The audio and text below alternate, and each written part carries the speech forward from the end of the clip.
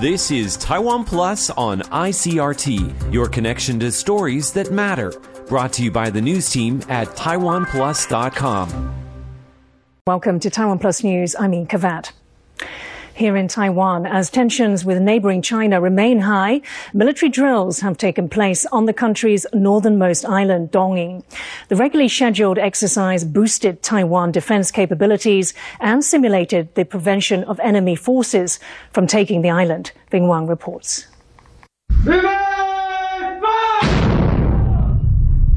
Taiwan's military fires shells at a red cross on the water. The target represents advancing enemy forces. Some 1,000 troops were deployed to Matsu's Dong-yin Island, Taiwan's northernmost territory. Dong-yin lies just 16 kilometers off the coast of China, making it a strategic military location for Taiwan. The island is installed with Xiongfeng and Skyball defense systems, capable of destroying air, naval, and land enemy targets. Taiwan regularly holds drills to prepare for a potential Chinese invasion.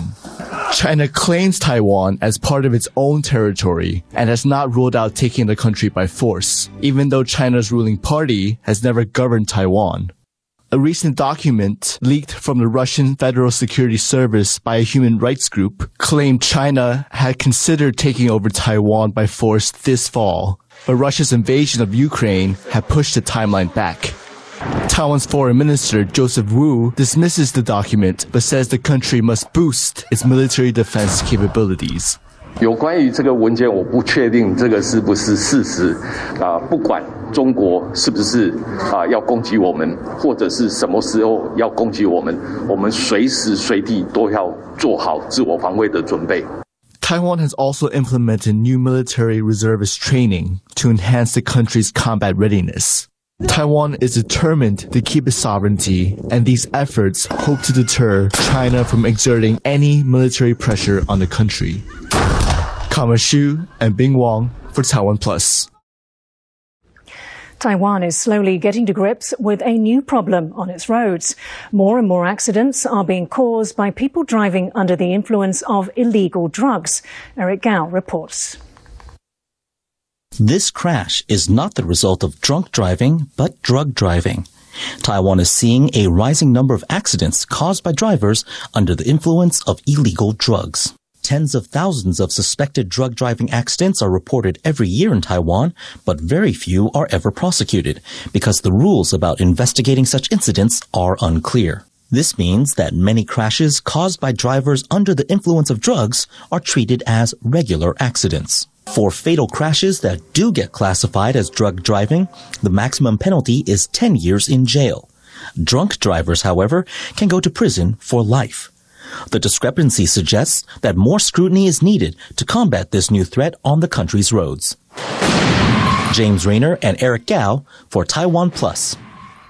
A Taiwanese YouTuber with millions of followers has been charged with violating the Personal Data Protection Act for creating pornographic videos using so-called Deepfake technology. The YouTuber, known as Xiao-yu, shared indecent videos with different faces edited into them. Some of the victims included famous Taiwanese singers, internet influencers, and even politicians. Prosecutors say there were as many as 119 victims, and Xiao-yu's illegal profits exceeded 10 million NT dollars, or over 350,000 US dollars. 身为技术制造、散播不实性影像等罪章，都予以独立的处罚。如果是以盈利的方式涉及该犯罪的话，我们还可以加重处罚，最重可以处罚7年以下。 Around 37 million people are under lockdown in China as COVID-19 cases across the country hit a 2-year high. China's National Health Commission reported over 2,400 new cases on Thursday, mainly in northeastern Jilin province.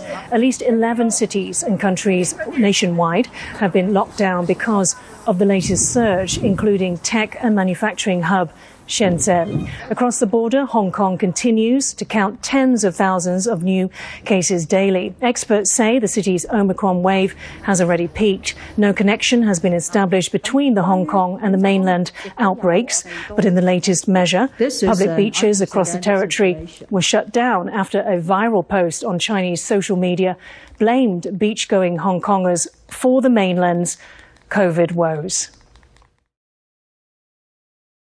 Forensic pathologists perform autopsies to find out the causes of death. The COVID pandemic has brought greater challenges to their job. Our reporter Betty Chen has this story. These forensic pathologists are putting on another protective layer to do their work. With COVID-19, they're at even greater risk of infection. Aside from personal protective equipment, or PPEs, they use a positive airway pressure device to increase airflow and make sure they are not exposed to the virus.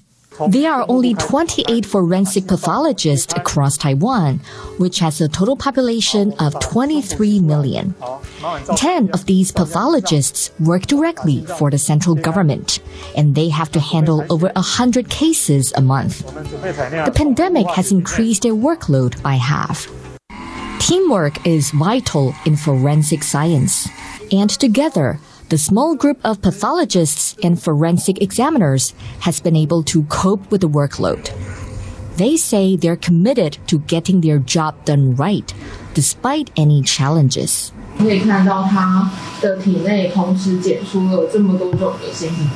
Pathologists would like to see more people join their ranks, but the pay is low and the job is known to be difficult. Those here admit there is much room for improvement, but their commitment to their work remains unshakable. Klein Wang and Betty Chen for Taiwan Plus. Taiwan has a plan for a net zero emissions future. The National Development Council is set to release the road map by the end of March. President Tsai Ing-wen has pledged to help Taiwan reach that goal by 2050. She made the commitment last year on Earth Day. Over 120 countries have joined in that pledge in a bid to combat global warming. The authors of Taiwan's roadmap say it will also include new proposals to reduce greenhouse gas emissions, such as investing in renewable energy. The first electric bus produced by Taiwanese manufacturing giant Foxconn entered service in the southern city of Kaohsiung on Wednesday. The company is best known for making consumer electronics like Apple's iPhone, but Foxconn has also made a strong push into electric vehicles in recent years. The new Model T joins a fleet of 195 electric buses in Kaohsiung. The local government says the vehicles will help the city reduce pollution and achieve its net zero goals. It plans to eventually buy more than 1,000 electric buses. At least 4 people have been killed and more than 100 injured in a powerful earthquake that struck off Japan's northeastern coast on Wednesday night. The magnitude 7.4 quake hit off Fukushima prefecture, reviving memories of the 2011 earthquake that triggered a nuclear disaster. Louise Watt reports. A home in Japan's Fukushima prefecture as a 7.4 magnitude earthquake strikes. A resulting power failure plunged more than 2 million homes into darkness, including 700,000 in Tokyo, which also shook from the quake. Japan's chief cabinet secretary said there were fatalities and more than 100 people had been injured. 亡くなられた方々のご冥福をお祈りをするとともに、被災されたすべての方々に心よりお見舞いを申し上げます。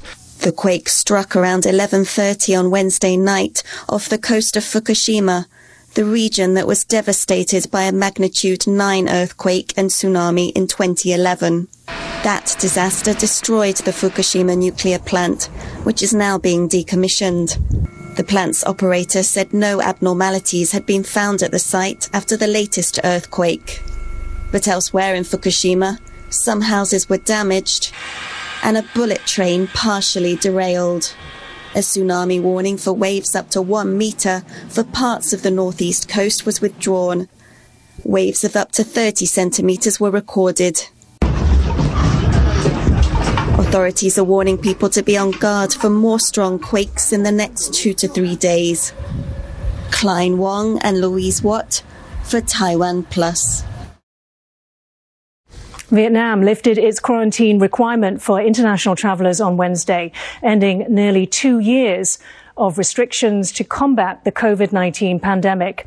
Visitors entering the country are now only required to show a negative test result prior to arrival. That's despite Vietnam reporting a daily average of nearly 200,000 cases over the past 2 weeks. The health ministry says deaths and hospitalizations remain low. Before the pandemic, tourism accounted for 10% of the local economy.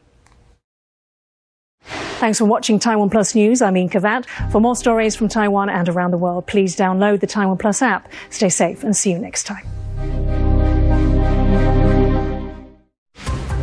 Thanks for listening to Taiwan Plus on ICRT. For more great stories from Taiwan and around the world, visit taiwanplus.com.